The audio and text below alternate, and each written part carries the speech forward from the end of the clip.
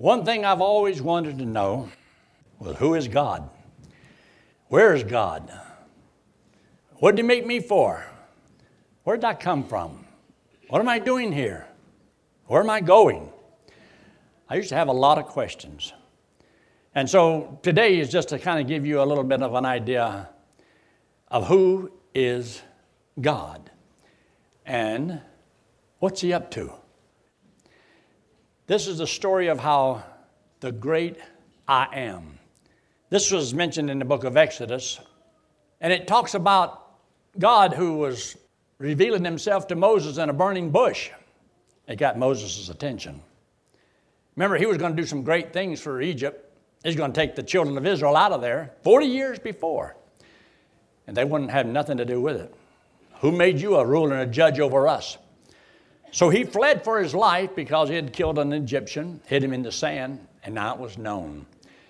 So he went and lived on the backside of a desert for about 40 years. He's minding his own business, just watching sheep. He was next in line to be Pharaoh, but he threw it all away for the cause of Christ. But he felt like a failure. I done tried it. I ain't doing that again. 40 years later, God had to come to him and says, I want you to do something for me. Sure, Lord, what do you want me to do? I want you to go back to Egypt. No, I ain't going.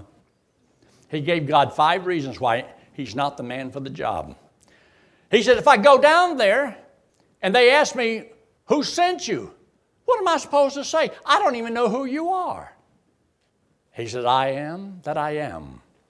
You just tell them that I am have sent you. Oh, that really helped a lot. He said, well, how do I know that you're really God? So he put on a few little tests.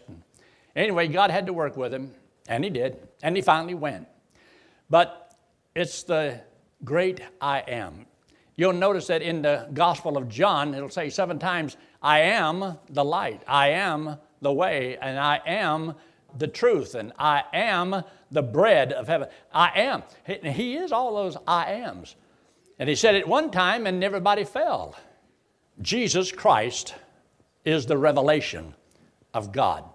So God said unto Moses, I am that I am, and he said, thus shalt thou say unto the children of Israel, I am hath sent me unto you. So God wants his people to know him as bad as people want to know God. And so God simply states in the very first verse in the Bible, in the beginning, God created the heavens and the earth. Creating the heavens and the earth is something we can see. And the first thing we'll know, well, who made that? God says, I did. And before we try to prove God didn't do it, we ought to let God show you how he is the truth and that he's not lying. We ought to at least listen to somebody who claims to have been there, who was an eyewitness. We ought to give him that much before we say there is no God. Now remember, if there is no God, and you say that intelligently, you should be able to prove that there is no God. See, everybody wants us to prove there's a God. You prove there is no God. If there is a God, that means if you say there isn't one, you ought to be able to be everywhere all at the same time, because if there's anywhere you haven't been, could be where God is. True? If you want to prove there is no God, you need to know everything that is knowable. Because if there's anything you don't know, could be the knowledge of God. Therefore, you cannot intellectually say there is no God because you don't know everything. And you haven't been everywhere all at the same time. So if God is a spirit, you couldn't see him anyway. Now, I believe that there is a God, and I have no question, no doubts about that. But who is God? And everybody wants to know who God is. So he says, all things in the book of John, all things were made by him. And without him was not anything made that was made. You see, God just states that there's the proof, there's a God. What? Look at the heavens and the earth. Somebody made it. It did not create itself. Have you ever seen something create itself? You ever seen something come from nothing? It's illogical, as Spock would say. There is a true and living God. Now, I want you to take your Bible and turn to the Gospel of John. In the Gospel of John, chapter 1. John chapter 1. But people want to know, well, who is God? Where is God? Why doesn't God talk to us? Well, reached out of heaven and says, here it is. So if you have a Bible, see, God's already texted you. If you got a text, wouldn't you read it? Well, the Bible is God texts us a message. And all he wants is just to read it. And if you say, well, it's not true, prove it's not true. He wrote 66 books. Surely you ought to be able to find a mistake in there somewhere. You don't find them in the Bible. They're not there. I had a man tell me one time, it's just loaded with mistakes and contradictions. I says, okay, find me one. Well, it's just loaded. They're everywhere. Okay, find me one. He couldn't find one. He heard what everybody else has said. But the Bible is truly what it claims to be, the Word of God. Now, here in the Gospel of John, look there in verse 1. And note how it connects the Creator with the creation. In the beginning was the Word was with God, and the Word was God. The same was in the beginning with God. All things were made by Him, and without Him was not anything made that was made. In Him was life, that's eternal life, and the life was the light of men. And the light shineth in darkness, and the darkness comprehended it not. In other words, couldn't understand it, couldn't figure it all out. There was a man sent from God whose name was John. The same came for a witness, to bear witness of the light, that all men through him might believe. See, God wants everybody not just to believe that there is a God, but to believe what that God said and what that God did. He was not that light, but was sent to bear witness of that light. Talking about John the Baptist. He came and he preached about Jesus Christ, the light that was coming, that all would believe in him. Verse 9, that was the true light which lighteth every man that cometh into the world. He was in the world, and the world was made by him. There's the Creator, and he's talking about a world that he created. And the world was made by him, and the world knew him not. He came unto his own, and his own received him not. But as many as received him, to them gave he power to become the sons of God, even to them that believe on his name. So God wants everybody to come to him. But before you can come to him, he came to us. He came in the form of his Son, who was a splitting image of the Father. You see, you can't see God because he's the Spirit, so he took upon flesh. And notice verse 14, and the Word became flesh and dwelt among us, and we beheld his glory, the glory as of the only begotten of the Father, full of grace and truth. Jesus Christ was God in the flesh. So if you want to know anything about God, you have to learn it through Jesus Christ. Jesus Christ is God revealed. That's why you can have a thought and the Word tells you what's on the mind. Well, he is the Word of God. I can't see God, which is the thought, but I can see the Word, which is Christ's invisible form. God took upon flesh for the purpose of dying, because God is can't die. So he came into this world.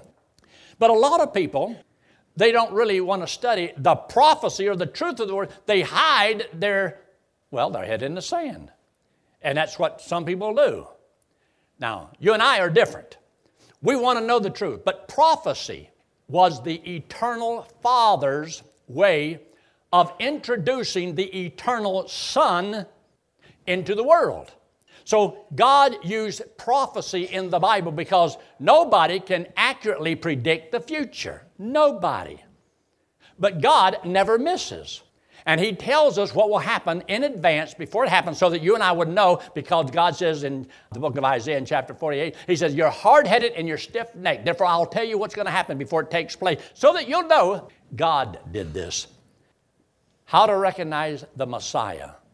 You see, the Messiah was God's promise to the world. He was coming into this world. He was going to be born into this world. So he tells us in advance how you'll be able to recognize God's Son. Now, get this. This is the first promise in the Bible, Genesis chapter 3, verse 15, where it says, and I will put enmity between thee, which is Satan, and the woman, and between thy seed and her seed, it shall bruise thy head, and thou shalt bruise his heel. In other words, if there was a snake on the ground here, and I was to take my heel and stomp its head, well, I would kill the snake, but I'd bruise my heel.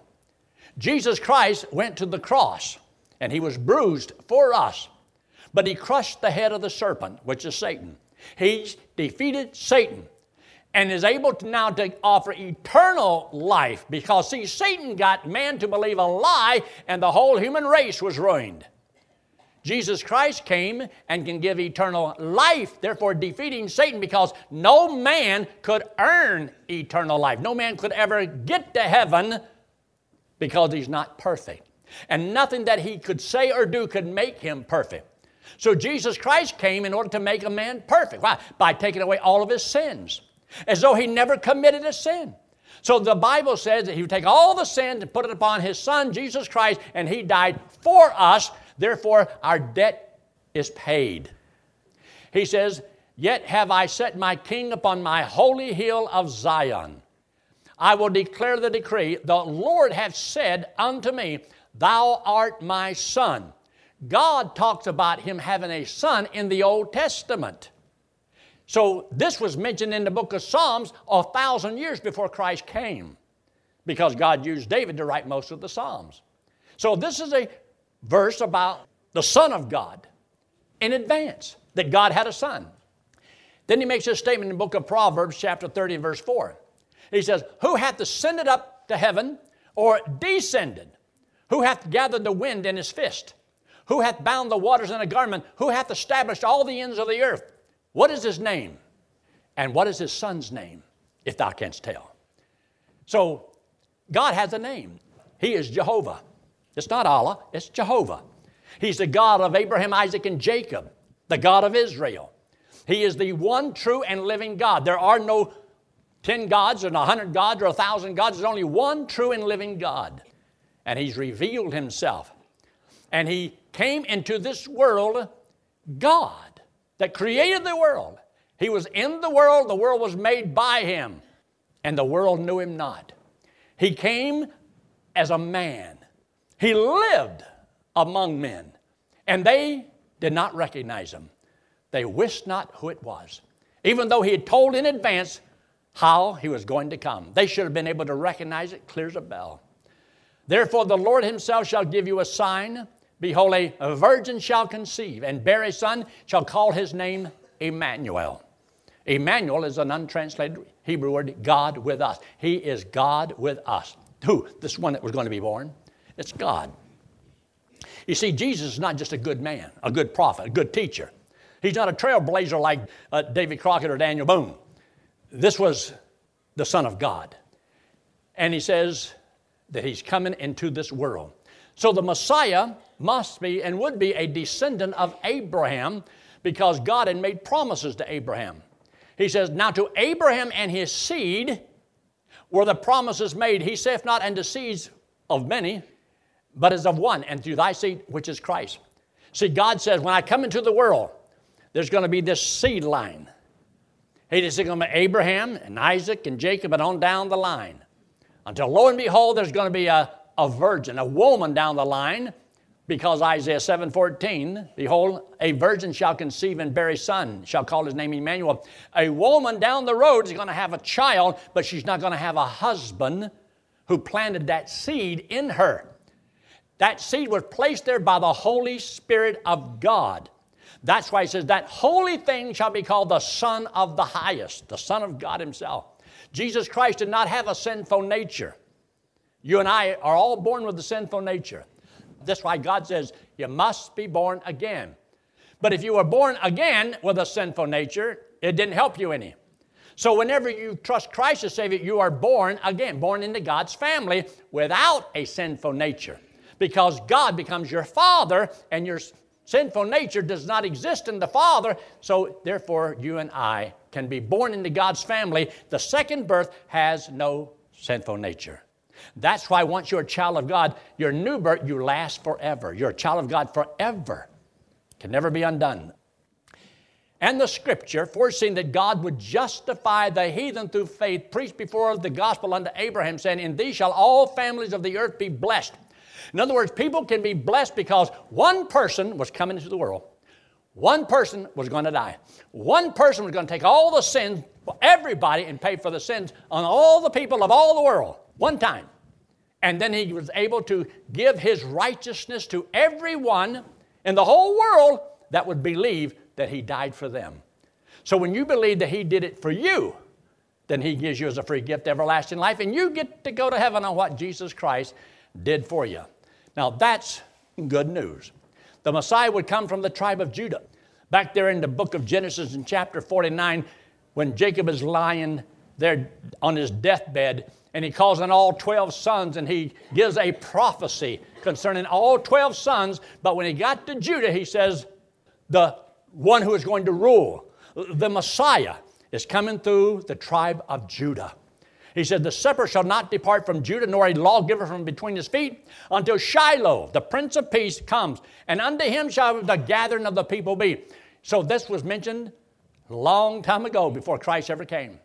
So he tells you exactly the man that's coming is going to be born of a virgin, and he's going to be of the tribe of Judah.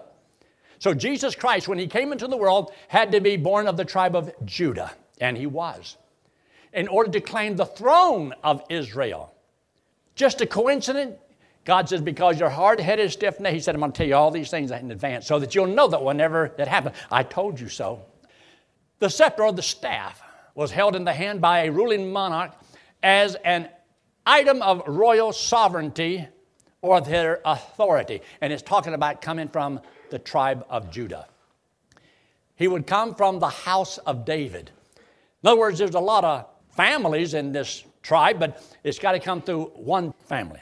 So God made promises to a young boy named David. He says, and when thy days be fulfilled, and thou shalt sleep with thy fathers, I will set up thy seed after thee, which shall proceed out of thy bowels, and I will establish his kingdom. In other words, somebody on down the line from your loins, one of your children is going to produce the Messiah down the road. And he's going to be born of the right lineage. He has to be of the lineage of David. But he tells all this way in advance, 1,000 years in advance. The Messiah would come from there. And thine house and thy kingdom shall be established forever before thee. Thy throne shall be established forever. So Jesus Christ came, but he was rejected and crucified. So without the king, there's no kingdom.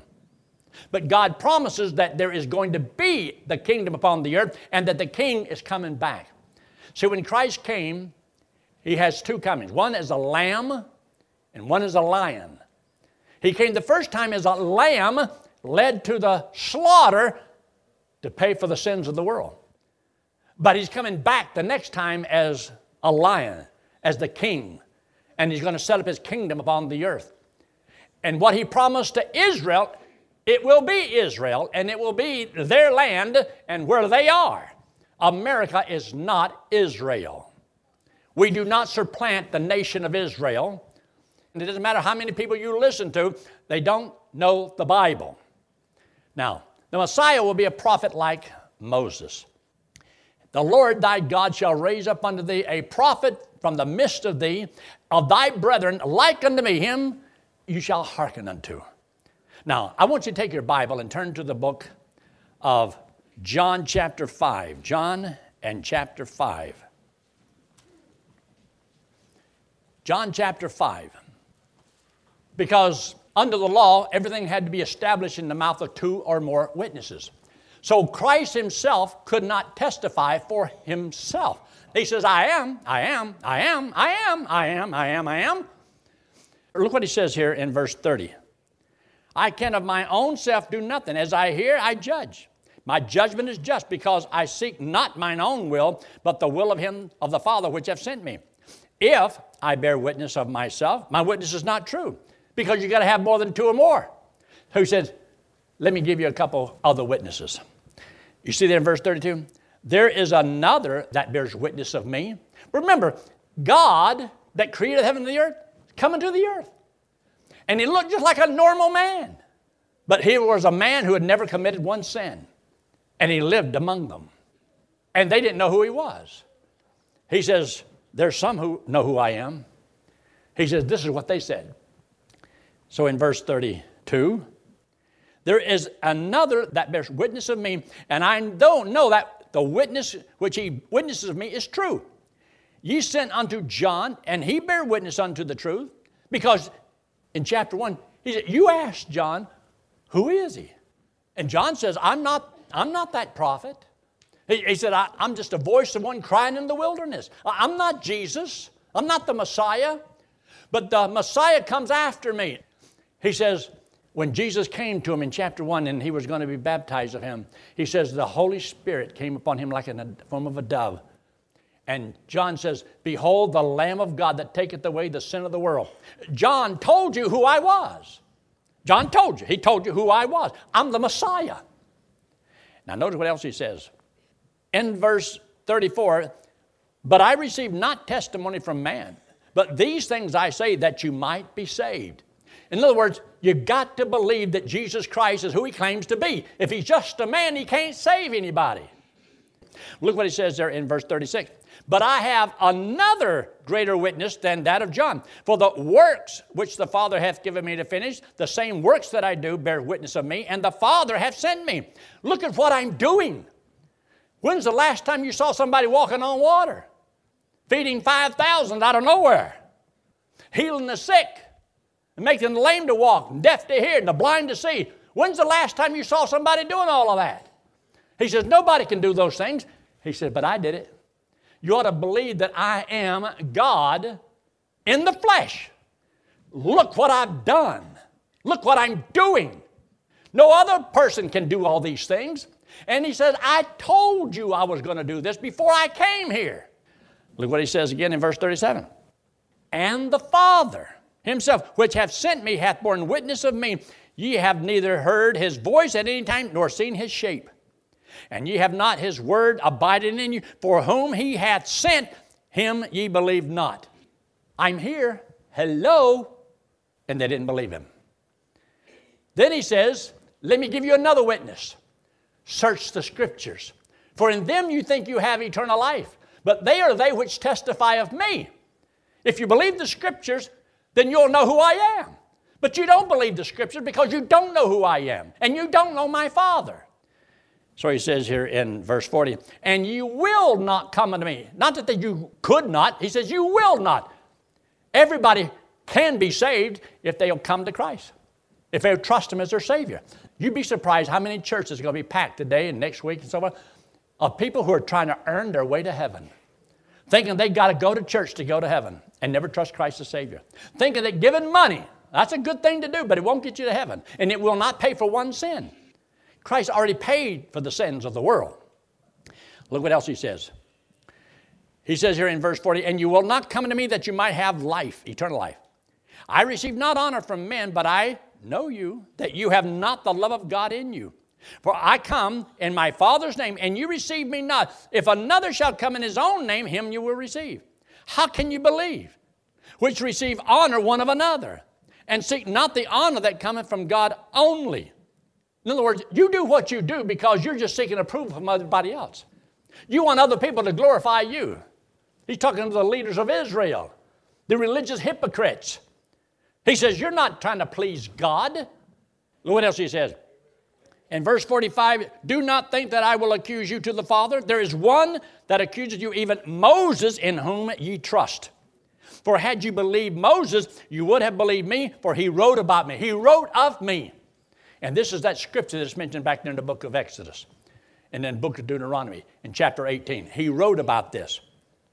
He said, for had you believed Moses, you would have believed me. He wrote of me. This is one of the witnesses that God is using. It's written in the book. If you believe not his writing, how are you going to believe my words? Because Jesus is the one who gave the word to them back there. It's the same God. Search the Scriptures. For in them you think you have eternal life. They are they which testify of me. And you will not come to me that you might have life. In other words, there's some people say, no, God doesn't want everybody saved. So he only sent his son to die just for a few people, and the rest of them can go to hell. Then they don't have a chance. And that's Calvinism. That's fatalistic predestination. It is not in the Bible. God so loved the world. That's everybody. Not just the elect. That's the world. He died on the cross for the sins of the whole world. And everyone who will come to Christ can have eternal life. There's not a person in this room that God cannot save. He can save everybody if you'll trust him. And if you'll believe it, he'll give you eternal life, and you can know that you're going to heaven when you die.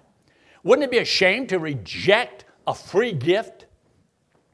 As many were astonished that his visage was so marred, more than any man in his form, more than the sons of men. That's in the book of Isaiah. That when Jesus Christ came into the world, he was going to be beaten. They put a sack over his head, and they'd take his fist and they'd beat him in the face. Who smiteth thee? Prophesy. Tell us who's smiting you. And then they plucked out his beard. The pain, what he went through. And he could have called 10,000 angels. I would have called a couple. Had them beat him up. Yet it pleased the Lord to bruise him. He hath put him to grief when thou shalt make his soul an offering for sin. This is mentioned 700 years in advance in the book of Isaiah, where God is going to take the sins of the world and put them upon his son, and his son would make this payment. So the Messiah will be a suffering servant. In other words, a man coming into this world, and he's going to do everything in obedience to the Father.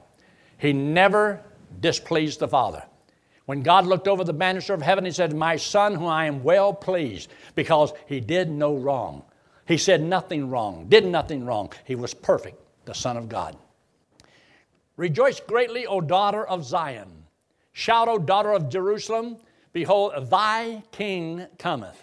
Unto thee he is just and having salvation, lowly and riding upon an ass, and upon the colt the foal of an ass. This is almost 500 years before Christ ever came. Tell you now, this is how you're going to recognize him. If I told you, I want you to meet me down in Miami on Main Street. And what time? Well, you'll just know it's me. Okay, how many people are in Miami? You may have a problem recognizing me. But I'll have on a Navy outfit. Oh, that helps a lot. So a ship comes in, and there's about, 10,000 servicemen in their white uniforms, all dressed the same. That didn't help too much, did it?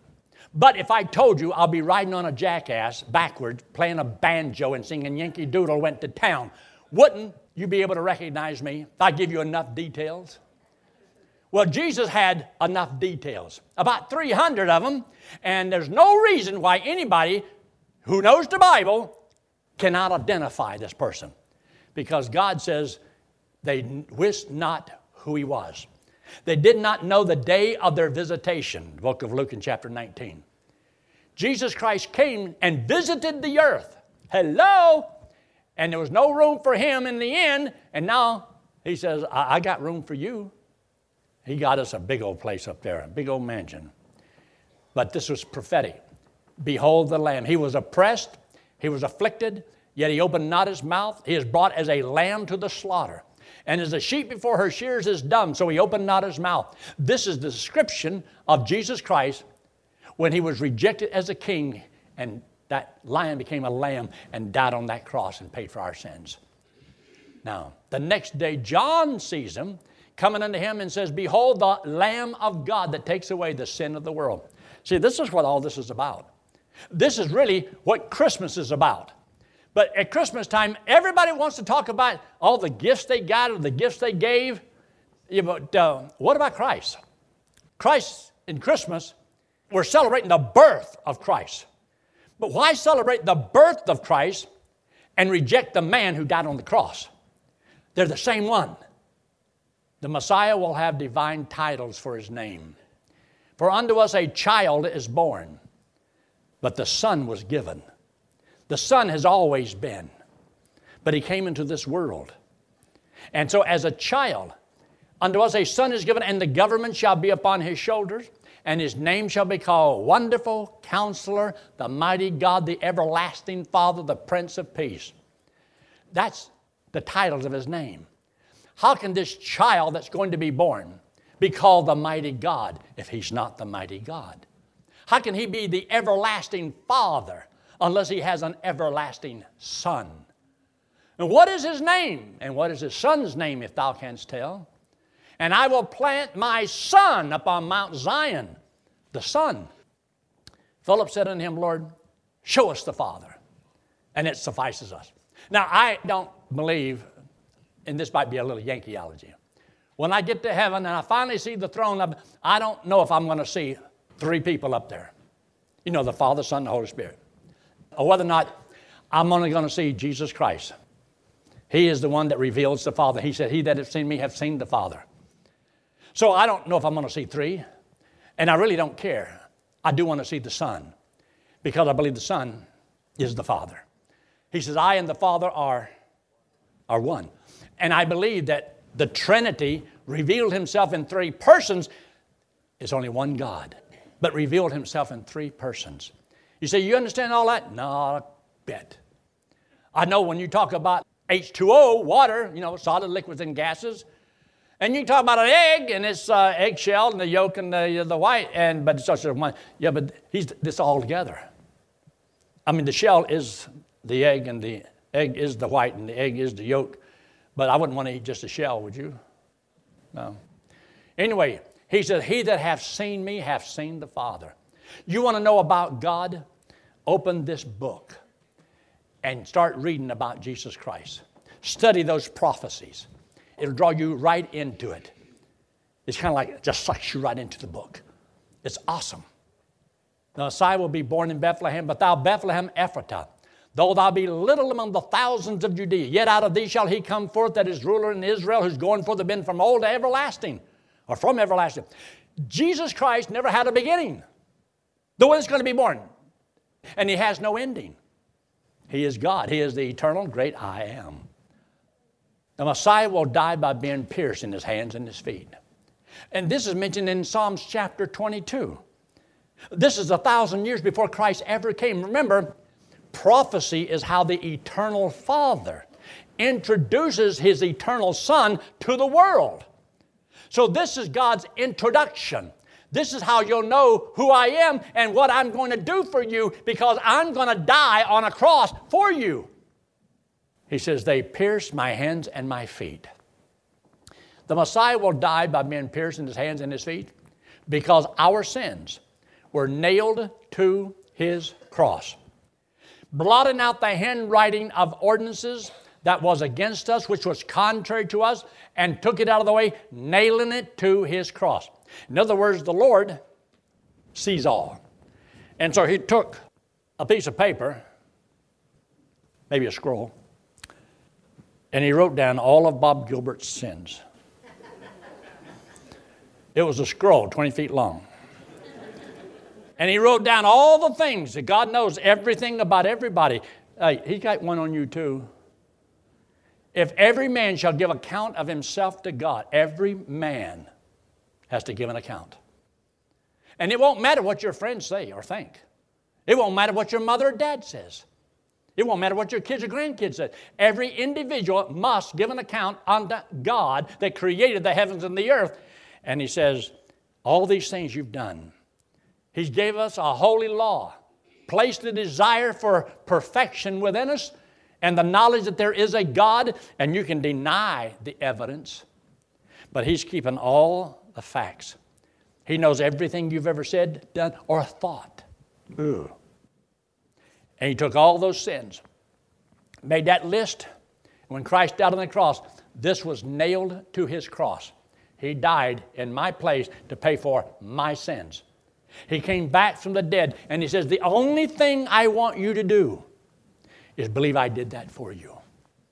See, if I believe he did it for me, then I know I'm not going to hell to pay for my sins. I told somebody this the other day, because I say it often. I said, the reason that I can't go to hell is because I don't have any sins to pay for. And I can tell them, who do you think you are? You little self-righteous holy Joe. And they don't understand. I'm the one that admitted I'm a sinner, and I'm the one that admitted I can't save myself. By you not trusting Christ as your Savior, you're thinking you're better than everybody else. That's like slapping God in the face. I don't need you. I can do this on my own. Well, good luck. Christ paid for my sins. That's why you cannot know you're going to heaven till you know that you cannot go to hell. If there's any possibility that down the road you can go to hell, you don't understand the gospel. You don't understand what trusting Christ as Savior means. You don't know what it means to be saved or born again. There are words you may use, but if you're not saved, you're not saved. If I'm saved from hell and I can't go there, if you can still go there, you're not saved from it. I am saved. I cannot go to hell. Impossible. Okay, see, I don't have any sins to pay for today. And I won't have any sins to pay for it tomorrow. And a year from now, I won't have any sins to pay for it because Christ died for how many of my sins? All of them. You say, you don't deserve that. That's why God says, by grace are you saved. Grace means you don't deserve it. But in the back of most people's mind, we still think, oh, you got to deserve it. If anybody ought to go to hell, it'll all be my mother-in-law. Because of how bad she is. And if it's anybody ought to go to heaven, I'll be all Aunt Susie. She'd give you the shirt off of her back. There ain't a better Christian in all the world. But has she trusted Christ? If she hasn't trusted Christ, she don't go. Doesn't matter who you are. If your mother hasn't trusted Christ as Savior, she don't go to heaven. Your love for her has nothing to do with it. Your love for your children have nothing to do with it. That's not going to keep them out of hell. The only thing that will keep any of them or anybody out of hell is trusting Christ as their Savior. If they don't do that, and there's a lot of people who trust the Lord, and they know they're going to heaven. They got their little pinkies inside the pearly gates, but let the rest of the world go to hell as far as they're concerned. They want to go on and just enjoy life. And not realizing, well, I don't want to offend anybody. What's going to offend them whenever they die and go to hell and they knew you had eternal life and you wouldn't tell them? That bugged my mind all my life. And that's why I want to tell people how to go to heaven when they die. But look at this. Nailing it to his cross. Jesus paid part. Jesus paid part. I paid part myself. I don't think it goes like, only behave. Only behave. All things are probable. Only behave. Is that how that song goes? Only what? Only believe. And Jesus paid how much? Jesus paid it all. The Messiah will die by being pierced in his hands and his feet. I will pour upon the house of David and upon the inhabitants of Jerusalem the spirit of grace and of supplication, and they shall look upon me whom they have pierced. That's in the Old Testament. This is before Christ ever came. He didn't just die on the cross. He died for you. He put all of your sins on him, paid for my sins. Thou wilt not leave my soul in hell, talking about Jesus Christ. Neither will thou suffer thine Holy One to see corruption. His body came back from the dead. His body never saw corruption. And he promised that. He preached the resurrection. This is in Psalm 16. It's quoted in the book of Acts in chapter 2, referring to Jesus Christ. He is not here. He is risen. Of which salvation the prophets have inquired and searched diligently. Because, see, a lot of times the prophets in the Old Testament, they wrote what God told them to write, but they did not always understand it. Then they would try to study it, searching the difference between the sufferings of Christ and the glory that should follow. They couldn't put it together. Maybe there's two Messiahs. No, there's only one, but he's coming twice. Prophesied of the grace that should come. In other words, because of this payment that he made, grace means I can give it to everybody without it costing them anything. And the only one thing you have to do is like John 3:16, for God so loved the world that he gave his only begotten Son, that whosoever keep the 10 commandments and go to the Calvary Community Church and pays 50% hath everlasting life. Did I say anything wrong? I just added to the scriptures is all. God so loved the world that he gave his only begotten Son, that whosoever believeth should not perish, means won't go to hell, but have everlasting life.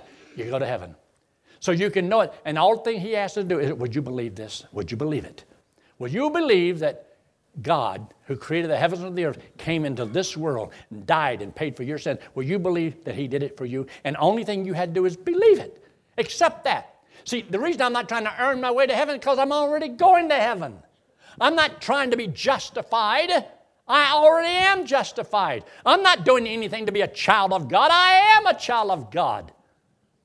As many as received him, to them gave he the power to become the sons of God. When? The moment you accept Christ as your Savior, the God that created the heavens and the earth promises you everlasting life, and he'll never cast you out and never lose you.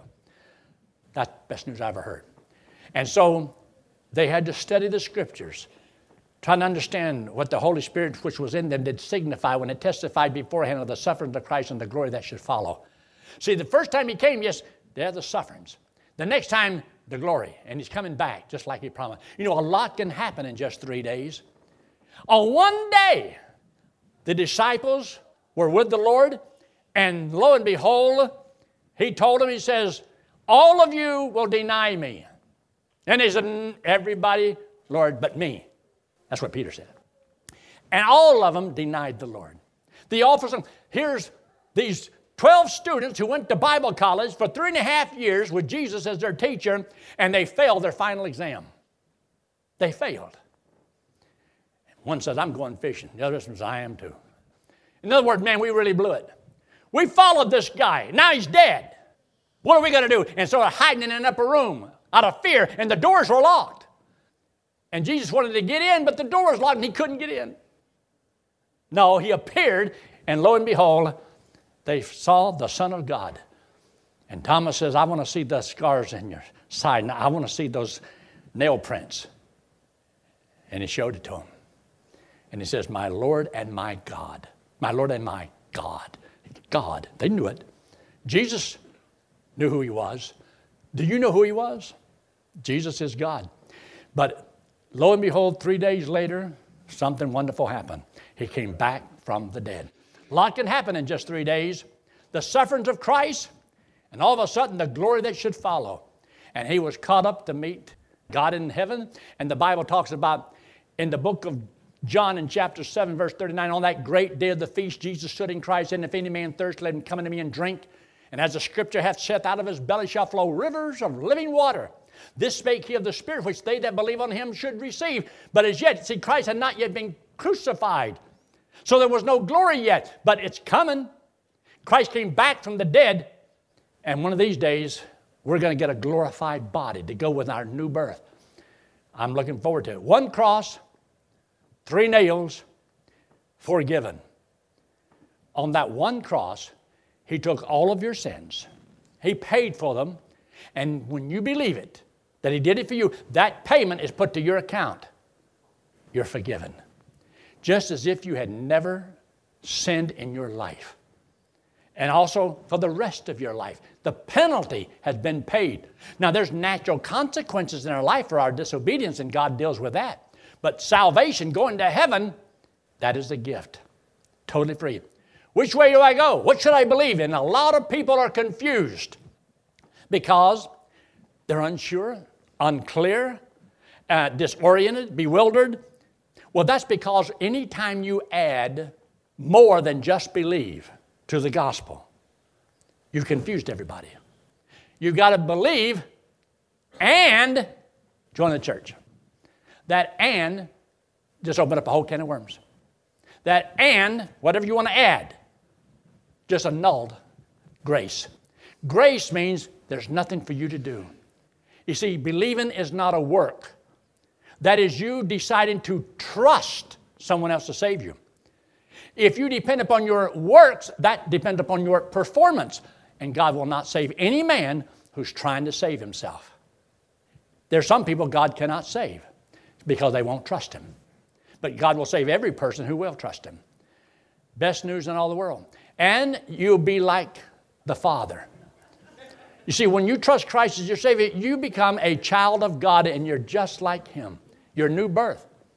I saw that. I thought I liked that. I thought I'd put that up here for you. You say, what does it mean? It doesn't mean anything. It's just that you need to be like the Father. You can see that. Look up here. This hand right here represents you and me. The wallet represents sin. This is all the bad things that we do. And everybody does something wrong. All these bad things that we do, God calls them sins. We have all said, whatever it is, you did it. Because God says, all have. But God loves us. He hates our sin. But to pay for sin is eternal separation from the Lord in a literal fire burning hell. But God loves us, wants us to go to heaven. To go to heaven, you have to be perfect, as righteous as God. And no one's perfect. Nobody's righteous. Now, God is. He's perfect. Heaven's perfect. But you and I, we can't get there because, see, God won't let sin in heaven. So now, how do we get rid of sin so I can get up there? God said, you got to pay your debt. Well, okay, what's the debt? Eternal separation. Now, wait a minute. I want to go to heaven, but I got to get rid of my sin. Okay, well, go get rid of your sin. You can come. Oh, well, how do I pay for it? Now, if it was just giving some money, okay, I got that. Just go to this church, okay, I got that. Because eternal separation from God, eternal death. Okay, you go pay for it.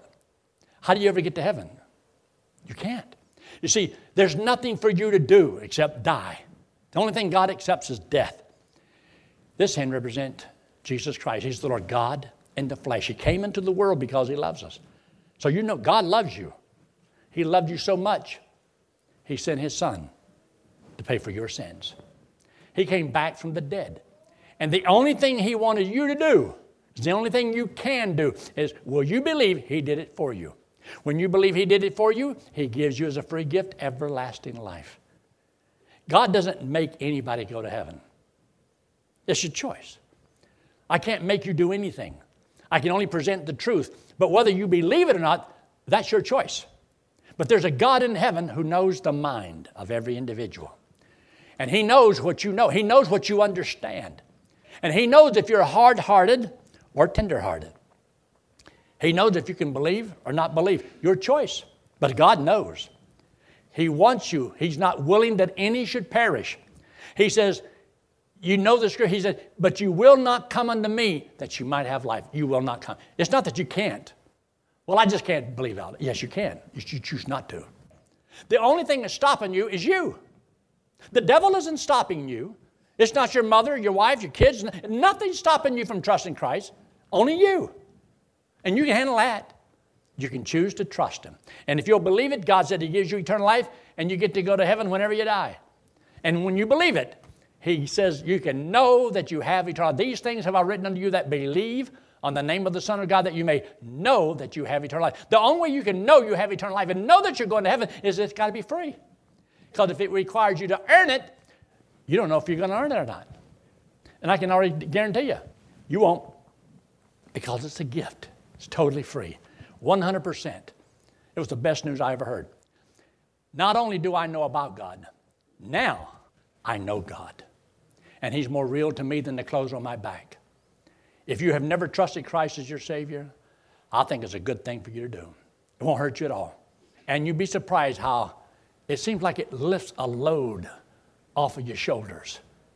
Because when you know that all my sins are forgiven, it's like I never did anything wrong. Now, that doesn't mean your wife's going to forgive you. And if you didn't pay your taxes, that doesn't mean government's going to forgive you. But God does. Let's pray, shall we? With every head bowed and every eye closed and no one looking around. If you're here this morning and you have never trusted Christ as your Savior, would you trust him right now? Trusting him means, will you believe that what he did it for you? This God that created the heavens and the earth loves you, wants you to have eternal life and wants you to go to heaven. Don't you want to go to heaven when you die? Why not right now, in the quietness of this moment, trust Jesus Christ as your Savior? Let me help you just a little bit. Why don't you just say something like this, Lord, I got questions, I got doubts, but with my limited knowledge, I know I've done things wrong. But I believe that when Jesus died, he died and paid for my sins. And I'm going to trust him right now as my Savior. I will accept that free gift of everlasting life. And friend, if you'll do just that much, God said he'd save you and give you eternal life. And you can know that when you get up to leave, you can say, I'm going to heaven because of Christ died and paying for my sins. I'm going to ask you in just a moment to raise your hand. Raising your hand doesn't save you. I'm not going to have you stand up or come forward. Not going to embarrass you. But I do it with heads bowed and eyes closed because I've been in your place and I don't like people putting me on the spot. But this is between you and the Lord and myself. I want to know if what I said made sense to you. I want to have prayer for you. And I'd like for you to let me know that you're trusting Christ as your Savior this morning. If you've never done it before, but you'll do it right now. Say, preacher, would you pray for me? Just slip your hand up very quickly. Put it right back down. Is there anyone at all? Anyone at all? If you have trusted Christ as your Savior, you have eternal life. You're God's child. You're going to heaven when you die. But there's a lot of people that's never heard it. They don't know anything about it. Because you know it, tell somebody that's close to you. It might be a relative. It could be an immediate family. People where you work. Get them out under the sounds of the gospel Invite people to come next Sunday, to be here, to hear, to understand. Maybe you don't know exactly how to tell them. We'll tell them. Father, thank you so much for this time together. Thank you for each person here and for those that are watching by internet. That, Father, right on the screen, they can just say, yes, I'll trust Christ as my Savior. We're thankful for the many that have done just that let us know. We thank you for this day, for this time together of your word. We ask your blessings upon each person. In Christ's name we pray. Amen.